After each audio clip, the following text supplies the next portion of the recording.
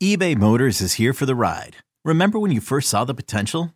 And then through some elbow grease, fresh installs, and a whole lot of love, you transformed 100,000 miles and a body full of rust into a drive that's all your own. Look to your left. Look to your right. It's official. No one's got a ride like this. There's nothing else that sounds like, feels like, or looks like the set of wheels in your garage. With over 122 million parts, you can make sure your number one ride or die stays running smoothly. So there's no limit to how far you can take it. Brake kits, turbochargers, engines, exhaust kits, roof racks, LED headlights, bumpers, whatever your baby needs, eBay Motors has it. And with eBay Guaranteed Fit, it's guaranteed to fit your ride the first time, every time, or your money back. Plus at these prices, well, you're burning rubber, not cash. Keep your ride or die alive at ebaymotors.com. Eligible items only. Exclusions apply. You could spend the weekend doing the same old whatever, or you could conquer the weekend in the all-new Hyundai Santa Fe. Visit HyundaiUSA.com for more details. Hyundai, there's joy in every journey.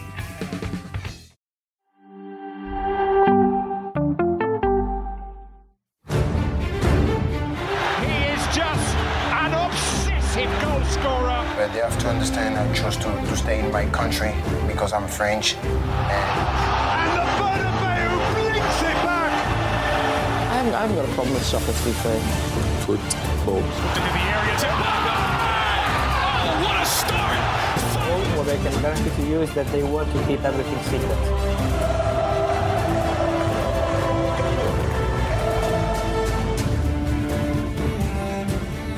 Welcome to House of Champions. Use your friends, drop in your comments and questions in the chat, and make sure you smash the like and subscribe buttons as we preview the World Cup semi-finals. In the House of Champions today, we have Jonathan Johnson, Nigel Rio-Coker, and a quick golf clap. Yes, we've got a special guest with us today. Welcome, Christina Unkel. Oh, yes, media expert, rules analyst expert. She is the best of the best. Christina, it is great to see you. How are you doing first and foremost? Doing well. A lot of football, a lot of soccer, a lot of calcio, however you want to call it, we've seen. So I can't believe we only got 4 more games left. Yeah, it's a little crazy. It's gone by very, very quickly. Now, there was some sad news that obviously came out of Qatar just over 24 hours ago. We covered it extensively yesterday. Very good friend of ours, Grant Wall, unfortunately passed away. I just wanted to know if you had a little story or something to say about Grant, your personal interactions with him, because I know he touched the hearts of so many people in U.S. soccer. Yeah, and I think what we've seen is this outpour of everyone having been impacted him, whether you're in the media world, whether you were a player. And I think this goes and shows his legacy and who he was, is that not only did he outreach and pour to coaches, players, media journalists, but also referees. He was a friend of the referees. He always wanted to know the stories. He hosted me on his podcast as well to learn more about refereeing. And the fact that he wanted to cover the beautiful game from all the angles, all the teams, and even see it from the perspective of the officials just goes to show the type of individual and person he is, and his continued legacy will last of how we should be capturing this game. And we can't thank Grant for all his contributions to this beautiful game. What about what he did and how he actually said or spoke up for women in sports in particular? Because I was always impressed with the way he shared his voice and his platform to maybe push women, the women's game, to push women's officials as well in particular. Did you notice that he was a real large voice when it came to really pushing the women's game?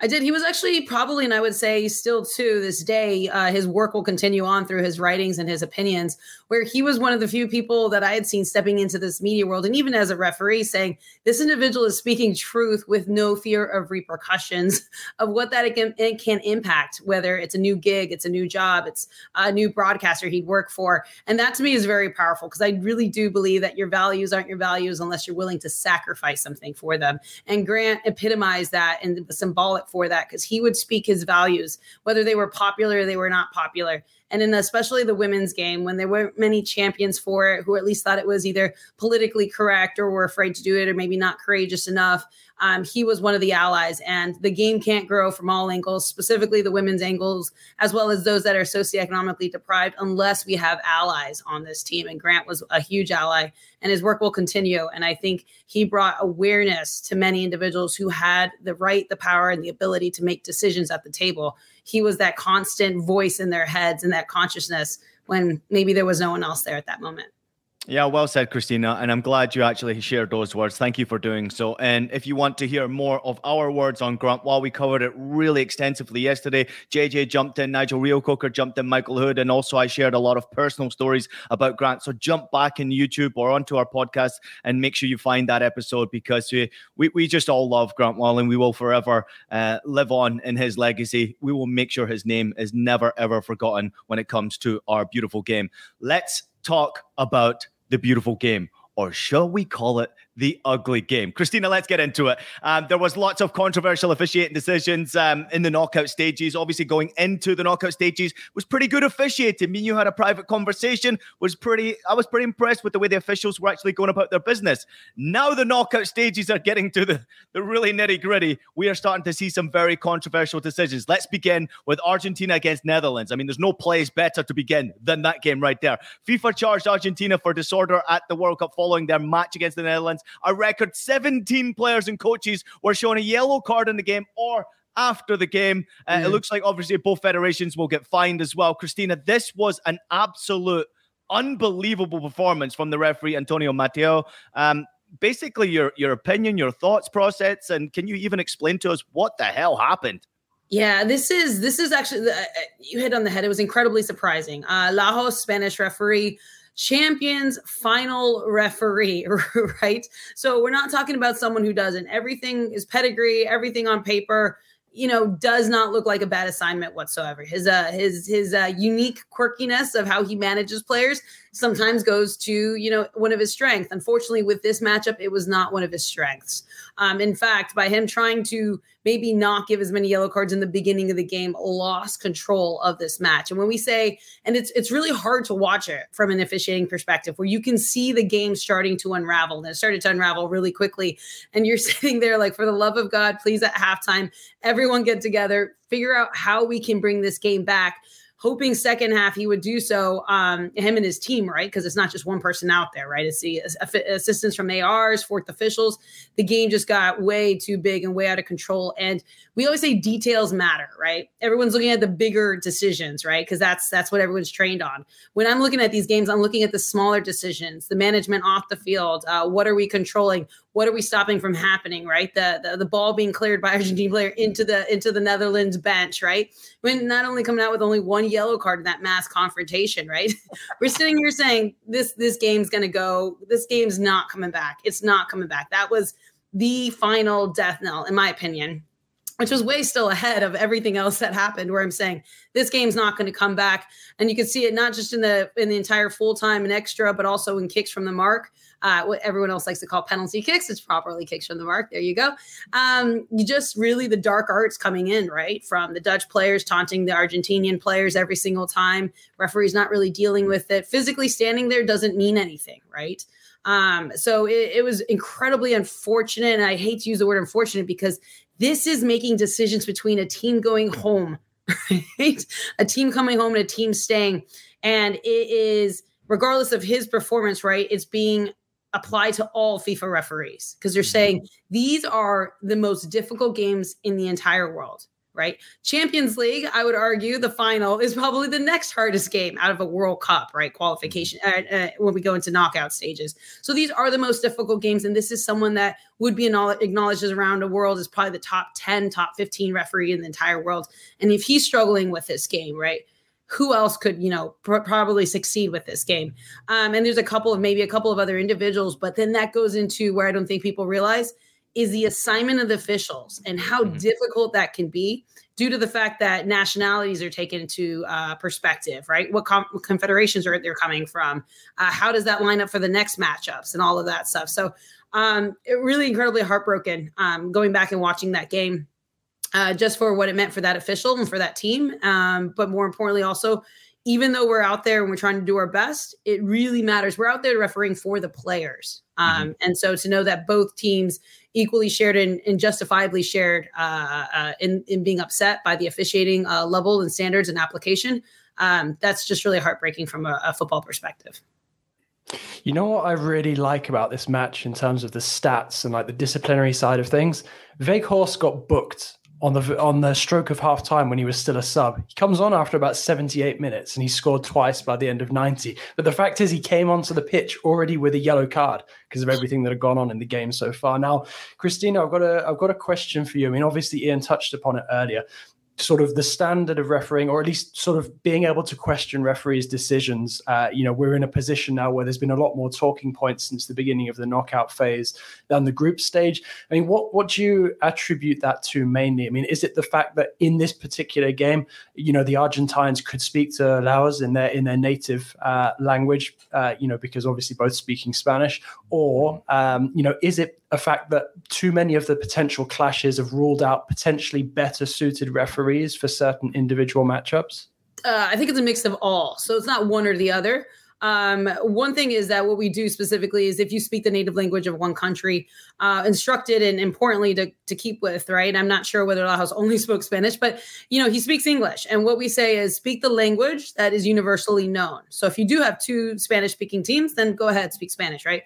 The point is we want everyone to know what it is being communicated with. So, if Laos decided to use Spanish when he was speaking to Argentinian players for some reason, we hope that that would not be the case, that there was Dutch players around, just so they know that whatever's being communicated isn't going into this conspiracy theory, right? Which is what we've seen. And even with Portugal yesterday, them all making statements about the Argentinian referee on their game, right? And how it's propelled into conspiracy theories out of the gate. And that's what we try to avoid, is any appearance of impropriety, right? So you're a judge. Anything we could do to avoid these types of conflicts, or even asserted conflicts that don't even exist, but people want to make a story out of it, that's what we try to avoid. That didn't help, right? Because when you talk about the psychology behind players and behind teams, like they are, right, instead of focusing maybe on strategic plays and movement, et cetera, for some reason in our game, there's more focus on the referee on being able to and can, right, a game critical decision, right, a key match incident is what we call it, that can change the outcome of the match. Yes, that's important. But people always think that, at least in this game in football, that you can manipulate the game if you're manipulating the referee. So any way we can try to avoid that, we try to do so. But kind of, to that point, I personally think this game would have been great for the Italian referee Orsato, based on his style of play, his level of respect, his established nature. He was the one who had the opening game. However, do we keep Orsato for the final or for one of these semifinals? And I think the answer there is yes, right? Because you can't have Orsato referee, these quarterfinals and still be available for the semifinal and the final, because you've already seen one of the teams. And or if he has a bad performance or just not as strong of a performance, right? Maybe not a horrible one, but not as solid, he can't go on to do the semifinal and final. So it does shake out where if you've either an official that you were hoping that would have been in the playoff stages doesn't have a strong group stage, then you can't use them for the future. And it turns into this incredible puzzle piece of how to do so. Chris, two quick questions. First one, for the England game, do you believe that Saka was fouled before the first goal by Tchouaméni for France? Second question, only one, Chris. Who has been the best referee in this World Cup? You can answer that later before we let you go. You can think about that one. But was Saka fouled before the first goal by France, in your opinion? So I do believe he was fouled. That's my preferred opinion on that decision, was I do believe he was fouled. Now, does it rise to the level of a clear and obvious error, right? Does it rise to the level? I don't think the answer there is no. I think the preferred decision is a foul. But when we talk about, if you were to put referees in the room and we do clip analysis, right? And this is, you throw it in there, you would have about 70% of the referees say, yes, I believe that's a foul, with 30% saying, no, I think there's some mitigating factors to take that foul away and we don't want it there.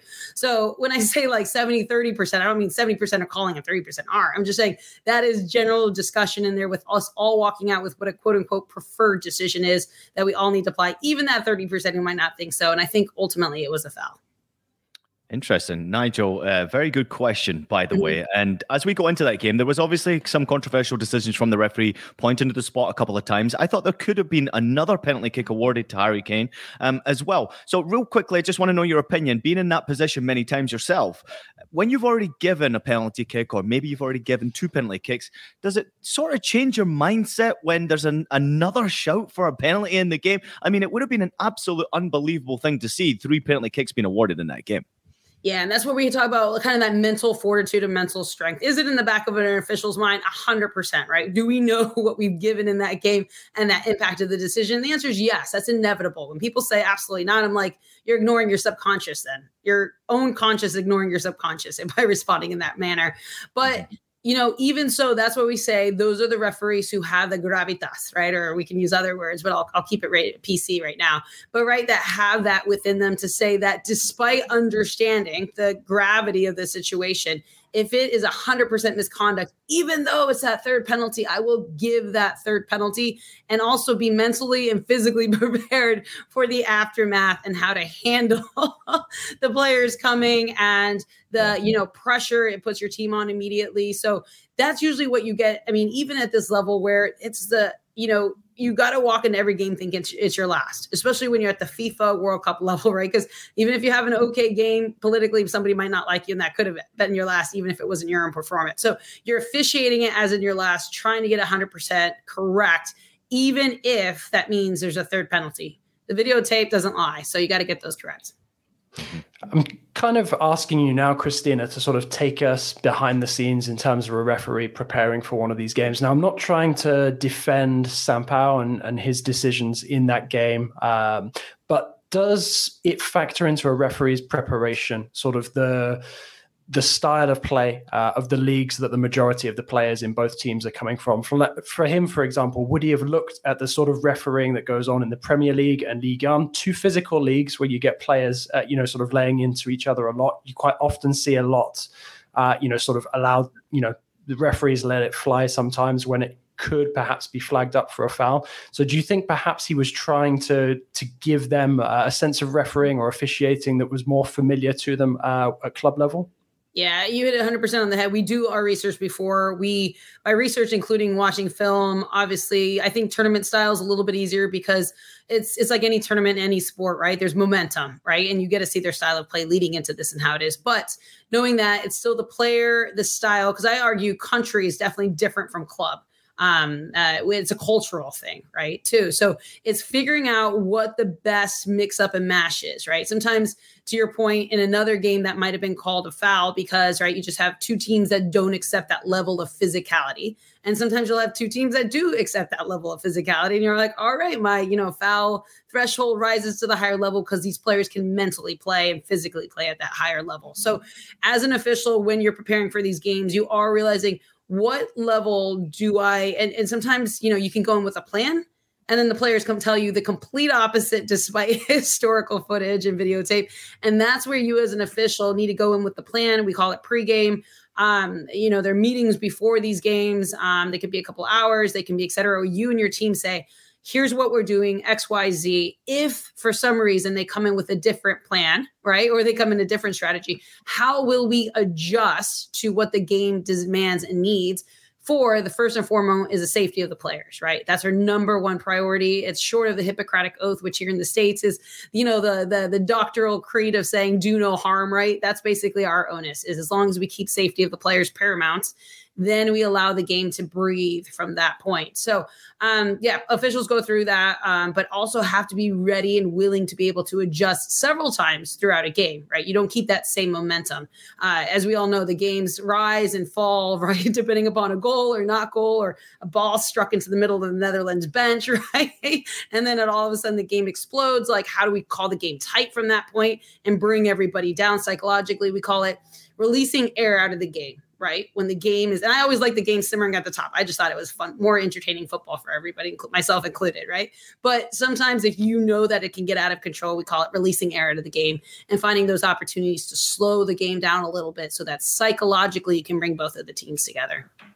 You think we're done? We're not done. Let's move on to Portugal against Morocco, where a conspiracy theory has taken over world's beautiful game. Argentinian referee Facundo Tello, obviously controversial figure in this game. Here's a couple of comments that came post-game from some of the Portuguese players. Bruno Fernandes says, I don't know if they are going to give the cup to Argentina. I'm going to say what I think, and F them. It's very strange that a referee from a team that's still in the tournament referees our game or us. They have clearly tilted the field against us. Pepe, 39-year-old Pepe, came out and said this is an Argentinian referee. After what Messi said yesterday, it seems there's something very weird. We couldn't play in the second half because the referee kept stopping the game. I want you to talk about that, stopping the game, because it was driving me freaking crazy as a viewer and a lover of the game. I hate it when they stop the game so many times. But also, there was a controversial handball in this game. I don't know if you caught it. They never showed a replay of it, but a Moroccan player... The Moroccan player goes down inside the penalty area. I've slowed this down, Christina. To me, it looks like a handball. His arm is close to the ground, not yet on the ground when it strikes his arm, but we don't see a replay enough to help us judge that decision. Overall thoughts on the performance and those controversial talking points? So I'll go straight to the overall talking points because I think that exasperated the actual officiating that occurred on the field, right? I don't think the officiating in the sense of them saying it was horrific rose to the level that we saw, right, in the Dutch Argentina game, right? Yeah. But these statements are what jeopardize not just the referees, but they jeopardize this game. So sport in and of itself, if you don't protect the integrity of sport, people will stop watching. That's audience, that's bettors, right? That's stakeholders, because if there's no credibility and people think everything's fixed, people are going to say, what's the point of watching any kind of a sport if the prediction's already outcome by somebody behind the scenes, right? The Wizard of Oz in the back, pulling all the kind of channels, etc. So I don't think, and I urge players and coaches to be a lot more aware of how damaging those types of statements can be.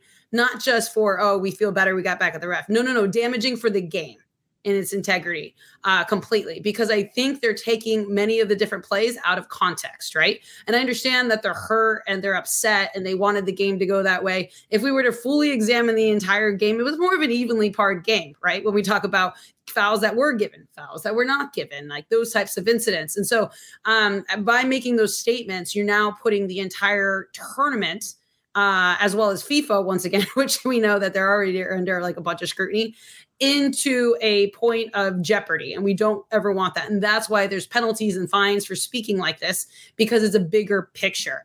Now, going to the game in and of itself, right? I had already kind of briefly mentioned, and it all goes down to style and the skills. Like we call, everyone always thinks referees only have yellow, red cards, and a whistle. And I'm like, that's the bare minimum. And those are usually, with all due respect, some of the last instruments we use, our last tools we're supposed to be using. Instead, it's our management style. And it's all about, I think I view the game as like, right? Like it's an orchestra, right? We're coordinating the orchestra, right? We got the strings on this side, right? We got percussion on this side. And the official, the center referee, is the conductor of the game and knows when to let the strings go and the percussions go and how they should string together. But sometimes that conductor can get it wrong.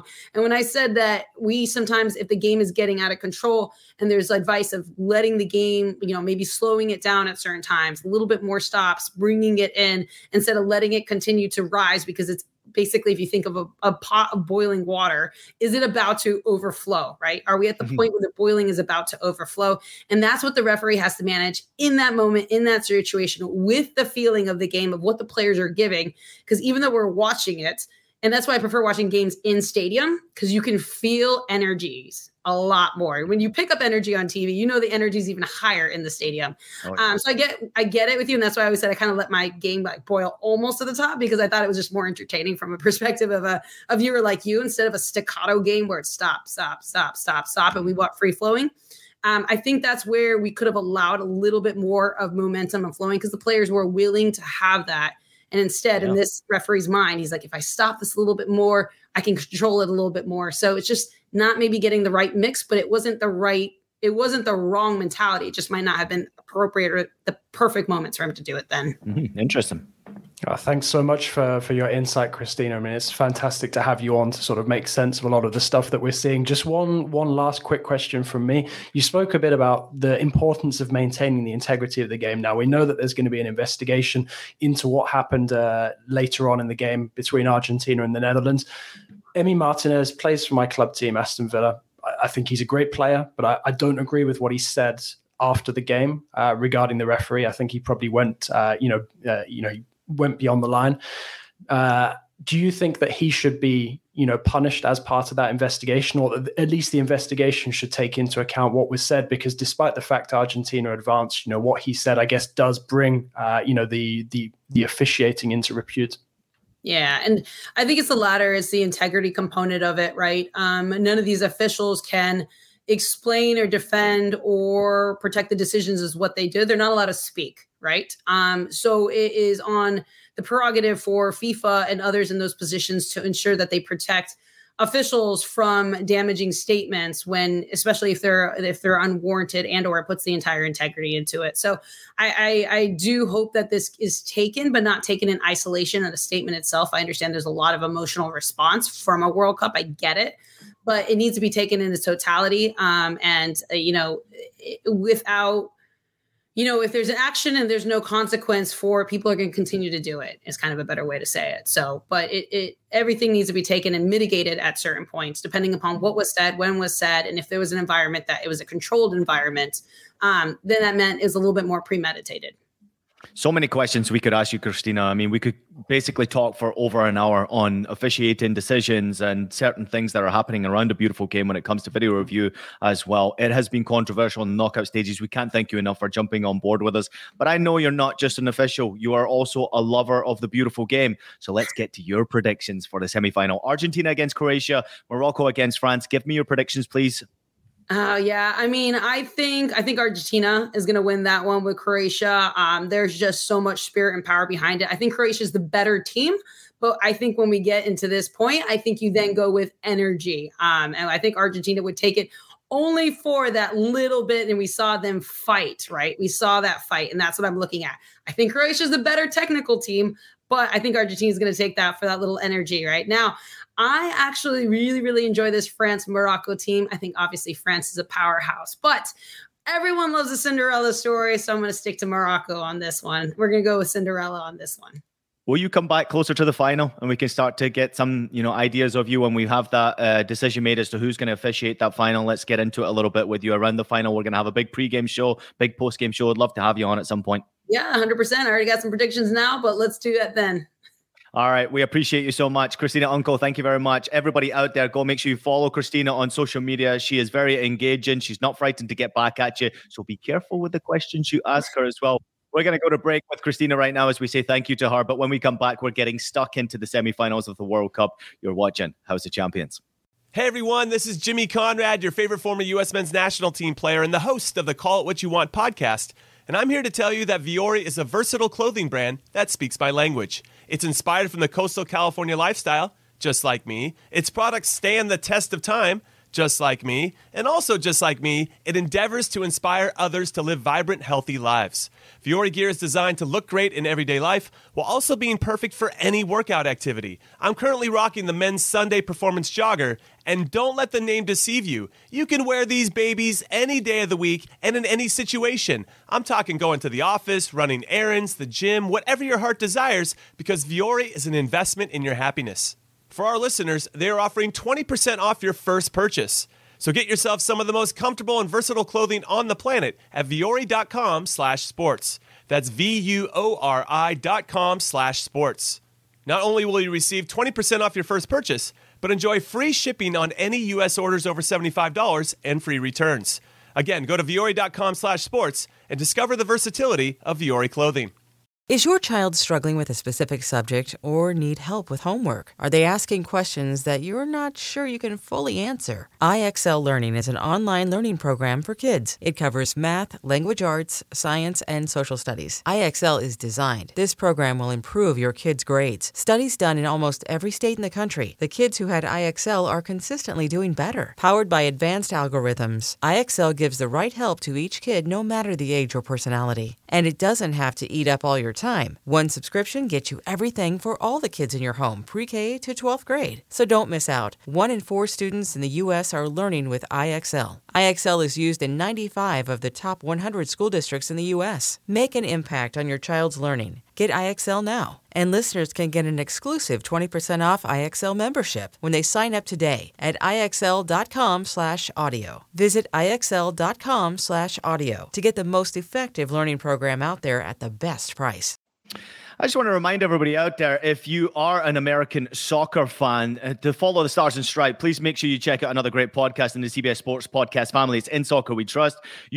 Former U.S. men's national team star Jimmy Conrad and Heath Pearce and Charlie Davies are previewing and reacting to every U.S. match that was obviously played in the competition, but also reacting to what's happening in the World Cup now. So make sure you go download and subscribe to the In Soccer We Trust podcast anywhere you find this one. But also scan the QR code for a 50% using the code all year to get 50% off Paramount Plus. It is unbelievable the games that you can watch with us on CBS Sports and Paramount Plus family. We're continuing to add to our soccer portfolio. You can watch some great shows, previews, post games, and obviously pre-game shows as well. Kate Abdo and the crew over in London, and then you can also watch around the clock on House of Champions or CBS Sports HQ. We have a whole host of things coming your way, so make sure that you follow us across the board. Scan the QR code right next to Nigel Rio Coker's head. There it is. All right, let's get into it, everybody. We went very long in the first half of the show, so we're going to fire through the semifinal preview. Let's get into it. Argentina against Croatia. Here is the betting odds to win the World Cup as it sits right now. I find it very difficult to bet against Morocco with the odds sitting like that. However, we do still have three powerhouses. I'll throw that in there because Croatia still are a powerhouse. They're going up against Argentina. I mean, Nigel, I'm going to come to you first because you've been very quiet so far. How is it possible that Croatia are managing to get this far by taking teams to extra time and penalty kicks? I mean, this must be incredible fitness levels. It must be coaching. It must be focusing on penalty kicks. It must be a terrific game plan. This is such a small country. If you think of 4 million people in the country, half of them are women. It's insane to think that they can be so successful, produce such a talented team that can get this far in major tournaments. How are they managing to do it, Nigel?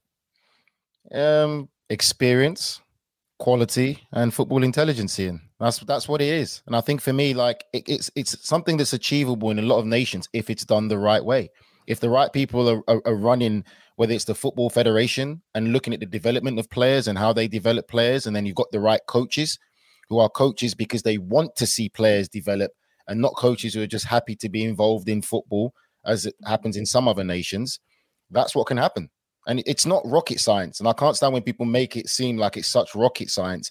These people are in power. You put the right people in the right place who are there for the right reasons.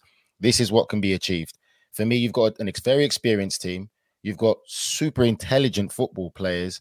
And I don't want to talk about commitment, passion, and everything else, because that is basically the foundation of football now that should be known around the world. So that is what they've got. They have got that. And I think for me, the biggest thing with Croatia is it's the technical quality aspect, but it's also the football intelligence.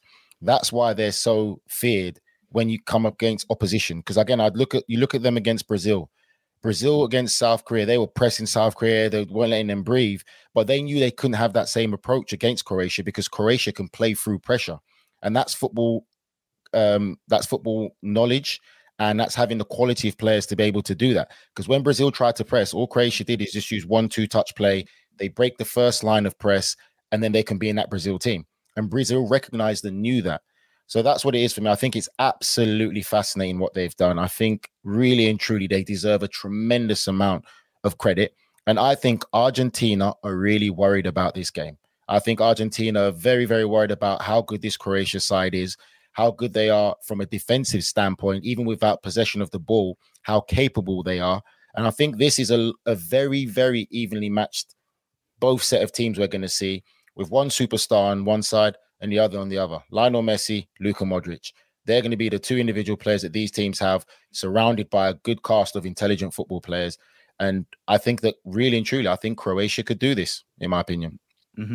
Yeah, I mean, I agree with a lot of what Nigel's saying. And I think to add to that, and now I'm going to qualify this, Croatia remind me a bit of Real Madrid. And when I say I'm going to qualify, I don't mean in terms of the way that they play, but we wrote Real Madrid off a lot of times in the last couple of years, saying like, it's a generation that's had its time, yet there were some, evergreen elements to that team. One of them, obviously, in common being Luka Modric. And I think that is what is enabling Croatia to make this run now. They have a lot of technical quality, as Nigel's pointed out. They have a lot of experience, but it's that blend as well. They've filled positions, that have weakened or players that have dropped off of the radar since 2018. Strinic, for example, at left back being one of them, Borna Sosa coming in. You've got Livakovic in goal now instead of Subasic. Subasic. But I feel that it's a team that has grown together and gone through so much together over the last couple of years. You've got that right combination of players who have the experience, have the technical quality, and can still offer something. So Modric obviously being one of them, Brozovic another one, Lovren at the back, Perisic up top, and then you've got other new interesting elements coming in. We were raving about Juranovic the other day, Gvardiol coming into that defense alongside Lovren. It almost looks like the future is kind of set for Croatia already. Yet there are still some of these, old stagers who have something to offer. And I think the fact that they have so much, collective experience, notably from 2018, this is a real danger for Argentina, because I feel that in that game against the Netherlands, the Argentines showed the way that they can be beaten. And if you get at them mentally, if you fluster them, they will crack. And I think, for example, Scaloni must be looking at what happened with Paredes. No way that he makes that same mistake twice and sends him on, if they're in a similar situation where they're looking to, to play out the last 15, 20 minutes of a game, because it's so nearly backfired for them. The Croats will be looking at that, licking their lips, thinking, if we can, remain icy-headed, we could get the Argentines, self-combusting, really. Well, there's so many positives to talk about Croatia, not conceding many goals at all. The mentality, as you pointed out, tremendously well. The experience that they have. If you listen to their post-match interviews, it's such a calm and composed team that's talking. There's no head loss in this team. They've been in this position before. The experience is clearly there. And obviously the talent is there as well. So very, very difficult to score goals against. Obviously had a couple of 0-0 games in the group stages, but they know how to get the job done when it comes to the knockout stages with the experience they've got. And I mentioned it before, not many people are talking about this. To have the fitness levels to go through extra time and penalty kicks, but not just physically, mentally to have the fitness level to be able to deal with that. And then when you get into penalty kicks, to slot your penalty kick away, mentally, they are showing how strong they are. And you can see the whole nation is behind them. I played with a bunch of Croatian players, obviously got a bunch of Croatian friends. Klasnic, very well. Nigel as well, played with him, I'm sure, at Bolton. Crazy dude, obviously a big St. Pauli legend. And Johnny Solentic, it's Robert Palacucci. I mean, so many great Croatian guys who just live and breathe their football club. But they don't just live for club football. They live for their national team playing games. If you watch what's happening in the stadium, around the stadium, on social media right now, there's so much love for Croatia. So how on earth, Nigel, I'm going to come to you on this question. How on earth does Scaloni approach this game? It was a great point that JJ pointed out. A little bit of a head loss, a little bit of a lack of concentration from Argentina. They could have got slowed up tremendously in that quarterfinal game against Netherlands and almost got knocked out there. So how does he approach this game knowing what's coming his way, but still knowing he's got to find a way to try and get it done in 90 minutes? I think the thing for me, Ian, is I'll probably throw it back to yourself and JJ as well. I don't see Argentina having a plan B. I think what Scaloni has done, he's made them a team dynamic. Now you see that it's not all Messi centralized and everything is give it to Messi, let Messi beat 5 or 6 players and put it in the top corner. You see now players willing to make more runs in beyond. They're not being as static as they once used to be. And we saw that with the first goal against the Dutch with the reverse pass by Lionel Messi. Argentina 5-6 years ago, Lionel Messi would pick that up. Argentina players would stand still and just let him do his thing. But now you're seeing that it's a team dynamic, but I don't see a plan B. And like how the Dutch rattled them by being physical and direct, that's going to be a problem for this Argentina side. And I don't think they've got players or the tactical substitutions that they can make to be able to weather that kind of storm. And my question I was going to ask to you guys is this, that JJ from a press perspective and then Ian from a player's perspective, how much pressure do you think these Argentinians are going to be under now that they're in the semi-final so quick? JJ will probably be giving us the press perspective in the sense of the amount of media attention that they'll be getting. And Ian, do you think that is going to weigh down on the players? What's your opinion? I personally think that it is. And I think also with how they got through against Holland, them playing Croatia and how dangerous Croatia is, I think the burden is really going to be a big problem for these Argentinian players in this game, while it's not going to be a burden for Croatia players. What do you think? It's really interesting that you brought this point up, because I was having this chat with somebody over lunch the other day, and they were saying, I just get this feeling every time I see Argentina scoring a goal at the World Cup. It's not necessarily the outpouring of joy that you see in other teams. It's almost like relief, like we've scored that goal.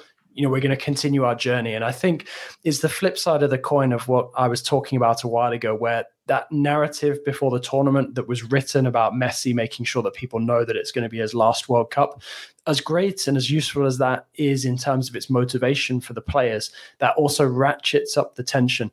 And now when they feel, like you said, like they're getting so close, they're one step away from getting to the final, potentially 2 games away, from lifting the trophy. It is, it is going to, bring a lot more pressure, a lot more expectation. People are believing, in Argentina that this is their year, but that sort of belief, I think, was born out of the fact that many people expected Argentina to wipe the floor with every single team they'd come up against. Obviously, they got a rude awakening against Saudi Arabia, but now they've started to see again with the Netherlands, you've got teams are not just going to lie down and be beaten.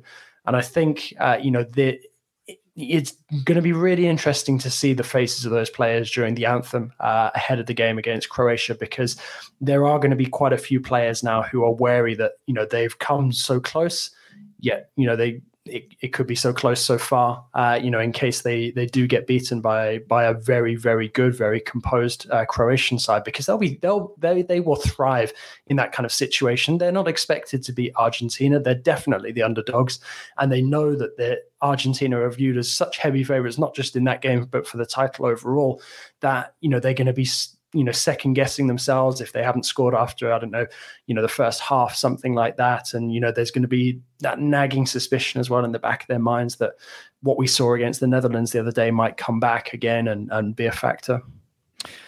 I think it's a great question, Nigel. From a player's perspective, obviously in a World Cup stage, when you get to the latter stages of any competition, and you've been there yourself in multiple competitions, you do start to overthink sometimes the process. Who could we face? Who's next? Who's up? How do we get past them? Maybe we get to final. But also when you get to, as you mentioned also, like lifting a trophy, trying to get close to that trophy, you get to a quarterfinal and a semifinal, you're already starting to dream about putting your hands on that trophy. You're already starting to believe this is a realistic opportunity for us to actually put our hands on it. And I think the pressure is absolutely probably on Argentina more than any other nation that's left in this competition.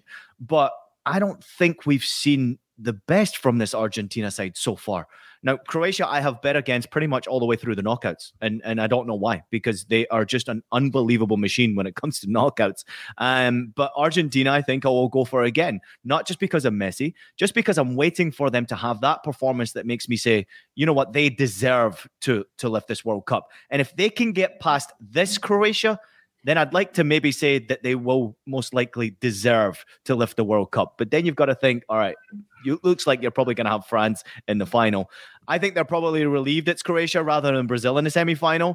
But that is a be careful what you wish for mentality, because this is an unbelievable national team that know how to get it done in the knockout stages. Nigel, real quickly before we get to some comments.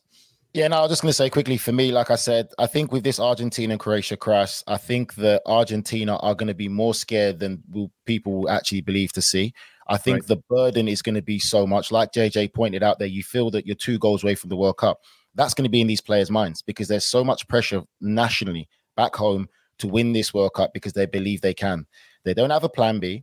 There's less pressure on Croatia, less expectancy. I think that the favor and the pendulum swings in favor of Croatia. And also, with everything we've discussed earlier in this podcast with refereeing and everything like that, there's going to be a tremendous amount of scrutiny on the referee not to show any kind of favoritism to Argentina or Lionel Messi, because what we saw in the last game. So that is going to be something else that people need to pay attention to. Because I think with what Messi got away with in that Holland game, I don't think FIFA are going to want that same thing again, where it can look where people are putting out these kind of rumors or their beliefs that FIFA are trying to make Messi they want win calm. the World Cup. So I think that there's going to be a different kind of refereeing mentality for this game. I'm still going to go with a Croatia win.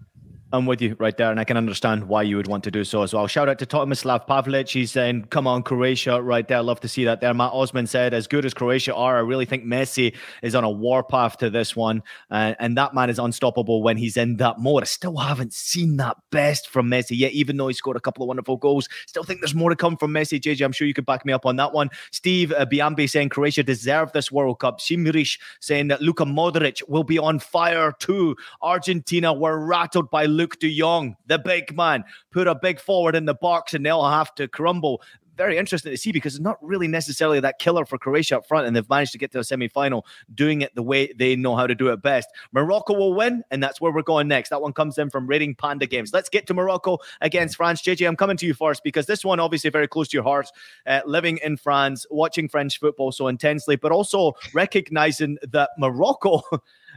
It's unbelievable to see what's happening in the streets of Paris around France right now with Morocco celebrating getting to this stage. The first time an African nation has made it to a semi-final of a World Cup. They deserve to be there. They have conceded 1 goal. Oh, by the way, they scored that goal. It was an own goal.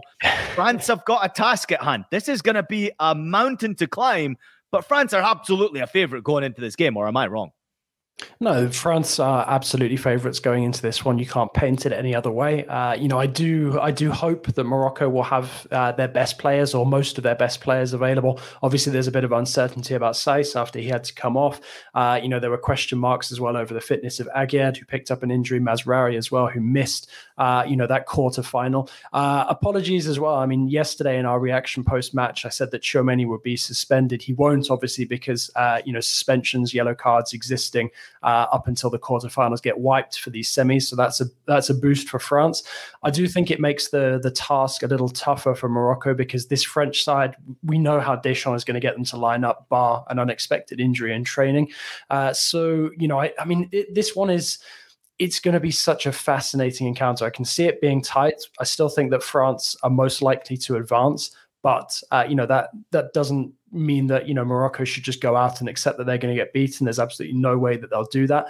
And I think something that has been so interesting as well about this potential lead up to this moment in the World Cup from both sides is that both sets of fans have really, really wanted this. Certainly from what I've seen on the streets of Paris, as soon as the final whistle went in that Morocco game, Boufal goes to the microphone, does his post-match interview, says, yes, we absolutely want to come up against France. We wish them well in their game against England. We want this matchup. There's so many players in that Moroccan side who have dual citizenship and could have played for France, but have opted to play for Morocco. There's going to be so much needle in there. Trash talking will be great because there's so many Francophone players there, and there will be the aggro sort of away from the pitch as well with the fans.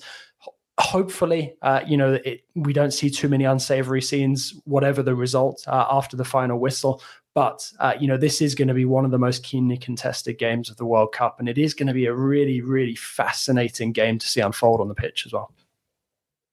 I don't think there's really much to add to that. I think obviously Jay's going to have more knowledge than we can, Ian, of what it's like being over there, living in France, and obviously with the multinationalities that are present. But you drink France. Enough cognac to feel French? Oui. I can say Henriel Chouamini. I can say it better than Gary Neville. Anyway, I just think it's going to be an absolute firecracker of a game.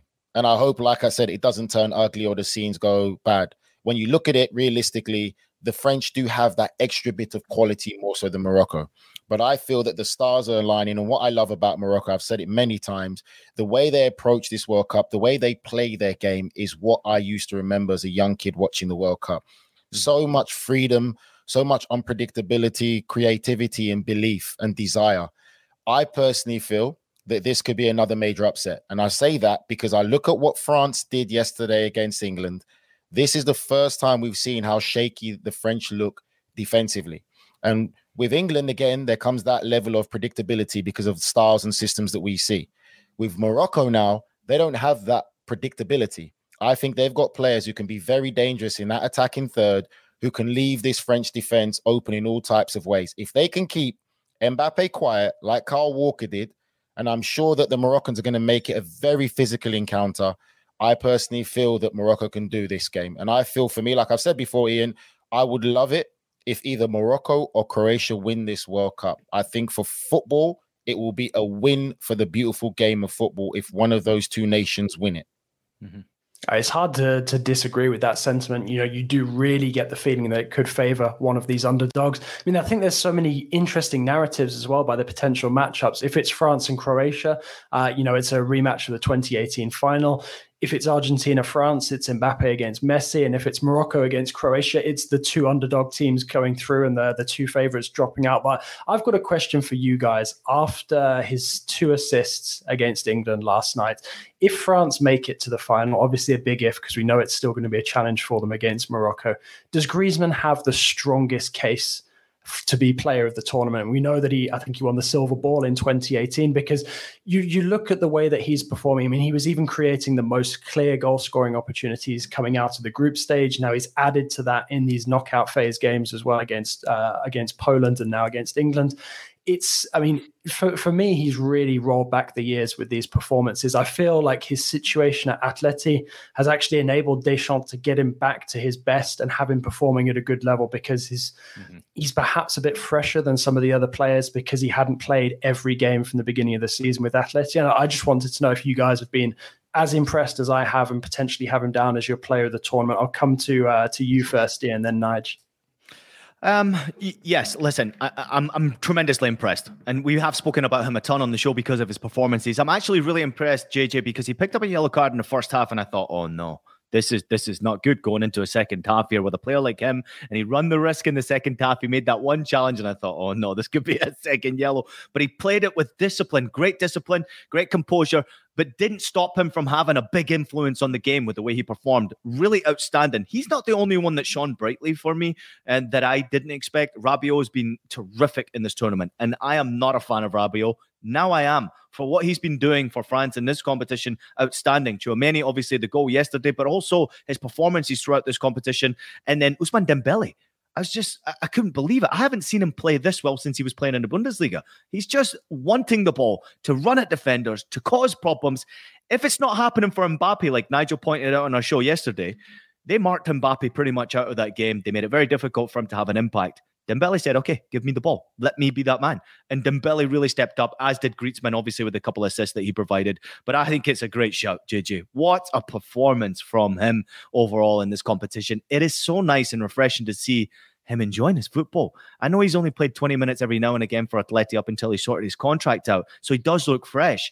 But just that freedom, the way he's playing, it makes me not like Atletico Madrid more now because of the fact that he's playing with a lot of freedom. Sorry to produce music to producer Dez's ears. Yeah, producer Dez is right. Then I guess JJ is saying that Simeone is the coach of the tournament without being at the tournament. By now. But anyway, for me, I think he does. Like I'm going to take it back to old school as I always do. I look at the world's best footballers of the ability that he has on the football, what he can do, and what they do in big moments. And I think for me, if we get away from the modern football game that we're in now, where it's so stats driven and it's all about goals, he definitely should be it. He's been absolutely sensational. Tchouaméni is another one who I think deserves credit. And also for me, if you look at Amrabat for Morocco, as the comments there saying, he's been absolutely sensational. I think that if we just go for the players, what they're doing, what they bring to the team, it's not always about the goal scorer. And I think that's what sadly modern football's become.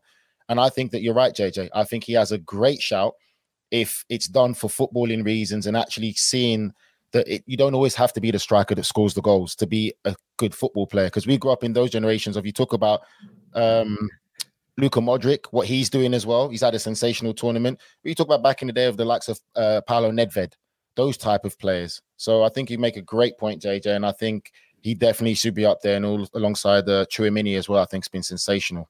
A couple of great comments coming in here. Miram saying, guys, I am Moroccan and I feel fine when you call us the underdogs. That's even funny, but I don't think Croatia is an underdog. It's the finalists from last year's World Cup, the second time for them this year. Verdan saying Croatia's best player. I mean, this is absolutely no doubt about it.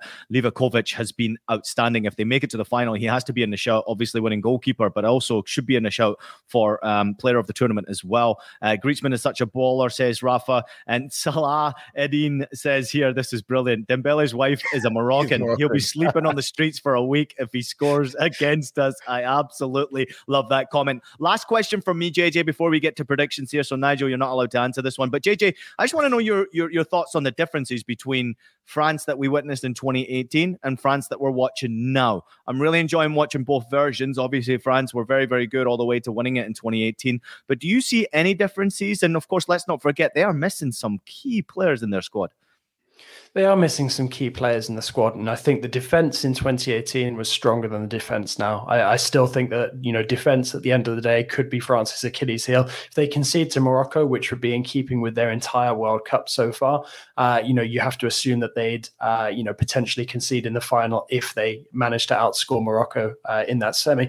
I think the other thing, though, that we need to point out is there's also quite a few similarities with 2018. Olivier Giroud's comments after the game were very, very telling, where he drew the parallels between that performance from France against England and the one that we saw from them against Belgium in 2018 on their way to the final. I think what happened with France before the tournament, we're losing so many players, key players, having Benzema drop out on the eve of the World Cup kicking off, then losing Luka Hernandez, during that first match against Australia.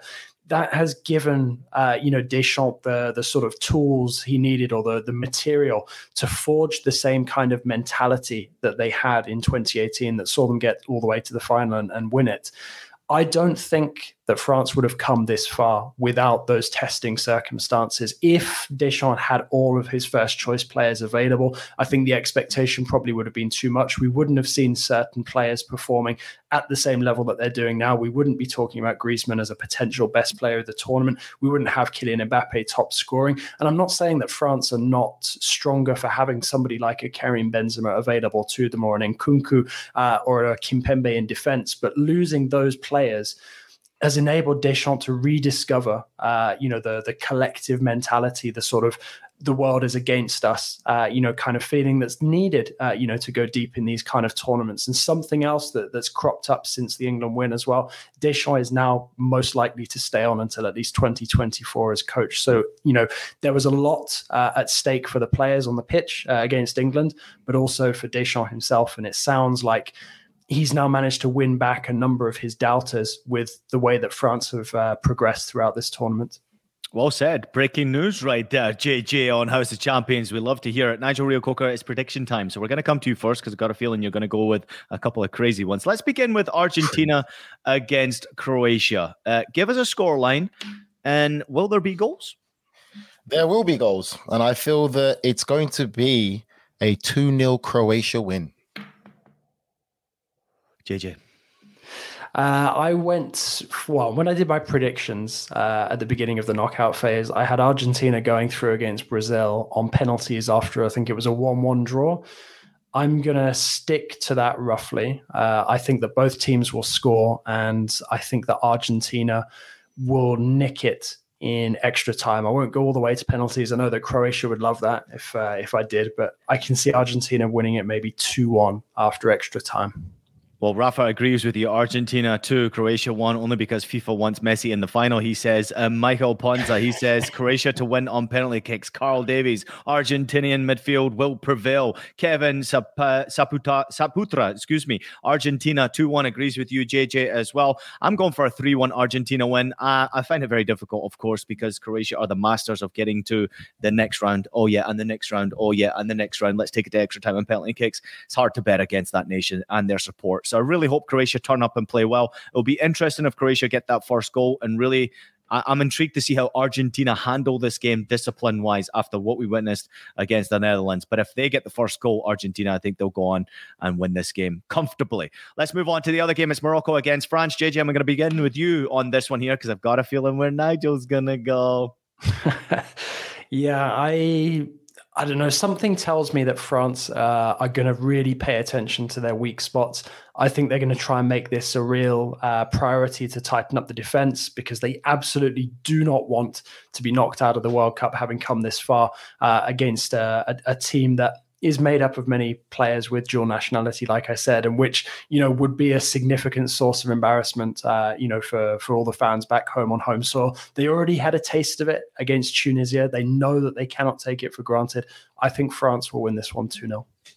Nigel. I'm going to go, and I'm going to say the stars are aligned. I'm telling you, I'm going for a 2-1 win for Morocco. I really feel that the players have that belief. And what I like and what I always say is I love unpredictability. I've seen coming up from how we grew up in Ian with the generation of footballers that we played was you always had one or two special players who can make something happen. I think that is what's been missing in football. I think a lot of these nations now need to go back to that creativity. JJ touched on it with, and you did as well, Ian, with Dembele taking players on. All that type of stuff is what needs to come back in football. That is what I see in this Morocco side. They're not going to have any fear whatsoever facing this French team. And I feel like France and like Argentina, the pressure on these players is growing now. They're in the semi-finals. Some of these players might be thinking we're 2 games away from it. That pressure is going to be on them, while Croatia and Morocco don't have that pressure. They're the underdog, Cinderella, and as they've been seeing the Rocky story, they have nothing to lose and all to gain. Come that game, kicking off, it's going to be fireworks. I'm going for a Morocco 2-1 win. Rating Panda Games agrees with you. 0-0, 4-3 on penalty to Morocco. They're going to win this one. Michael Panza says it's a great run through the tournament by Morocco, but I think it ends here. France goes through. And then on to the final. Also, Michael Panza believes that. Matt Osman saying France 1, Morocco 0. Mbappe goal, Grizzi assist right there. France 3, Morocco 0 at halftime, says blah, blah. Very interesting comments coming in. I love their optimism. Yeah. I have a France 2-0 victory. Again, I love the underdog. Spent many a year being an underdog in my life, and I would love to see both of those nations go through to the final. I think it would be just fantastic for football, but let's just applaud for what they have done right now. Croatia, maybe not an underdog anymore, but they are the underdog in this game. And Morocco, they are up against it. Already created history for Africa. If they were to make it into the final, Nigel, very, very quickly in this comment, because I know producer Des needs to get us out here very quickly. What would it mean for African football if they were to have a team in the final? It will be inspirational for generations to come. And I think that will also get other footballing federations in Africa to actually get their arse in gear, if I'm allowed to say that, and actually do things properly. I think it will be so inspirational, and we will see the benefits of that if they do. Do you not think that achievement has already been made though with this run, the heroic nature of it? It has, JJ, but I'm different. I think my mentality is this: we're not here for participation trophies. It's here to show that what we're capable of, and we're capable of getting all the way to the final and achieving. I don't want to keep hearing people say, oh my God, it's a great achievement. They're in the semi-final. What the hell does that mean? I think it's probably more my personality of a player as well. When you go into something, you go all the way to win it. You want the whole cake. You don't want a slice. You want the whole cake. And that's what I want people to recognize.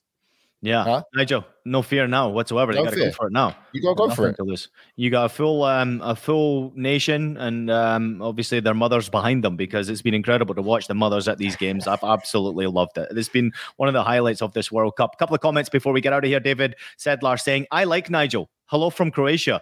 Badir saying Croatia versus Morocco in the final, and Morocco is coming to, the World Cup is coming to Casablanca. Z is going to win the World Cup.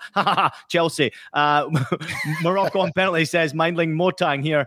Then we've got to go Miriam Mia. I agree with Nigel. You are the best. Love heart from Morocco right there from Miriam Maya. Shout out to you in Morocco as well. Nigel in Croatia is still the underdog. You got your family in the comments again, Nigel. I told you I've got Moroccan family friends, mate. I'm not stopping. I'm not stopping. There's so many more comments coming in for Nigel here. The injured players are back. Morocco against France, 2-0 victory right there. Natalie jumps in. No one remembers the semi-finalists. Sadly, they only remember the finalists. Great shout right there. All right, guys, thank you so much for your comments. Everybody out there, just thank you so much for jumping involved and getting involved in our show. House of Champions is not just our house, it's your house as well. So we want you to make sure that you continue to join in the conversation as best you can. It's a great opportunity to have a conversation with Nigel Reo-Coker and his crazy mental thinking about the beautiful game. To many people out there, it is beautiful. And I can see from the burner accounts, it is beautiful to you as well. Jonathan Johnson with his terrific reporting all the way through France, following closely, obviously, Paris Saint-Germain, but the French national team. He is an Englishman whose heart was broken yesterday. Follow him closely on his social media platform, tremendously active, and one of the best out there, if not the best, in reporting of the beautiful game. So make sure you join in the conversation. We thank you all for listening to House of Champions. Please make sure you also take a minute to leave us a rating and review in your favorite podcast platform. We are available on Apple Podcasts, Spotify, Stitcher, and anywhere else you listen to podcasts. So also available as video. So subscribe to us on YouTube. What does that mean? Go leave us a rating. Go leave us a review. Go share this with your grandmother if it means we can get her to enjoy the beautiful game with us. We will be back again on Tuesday following the semi-final. We'll see you all then. Nigel Reo-Coker, Jonathan Johnson. 1 week.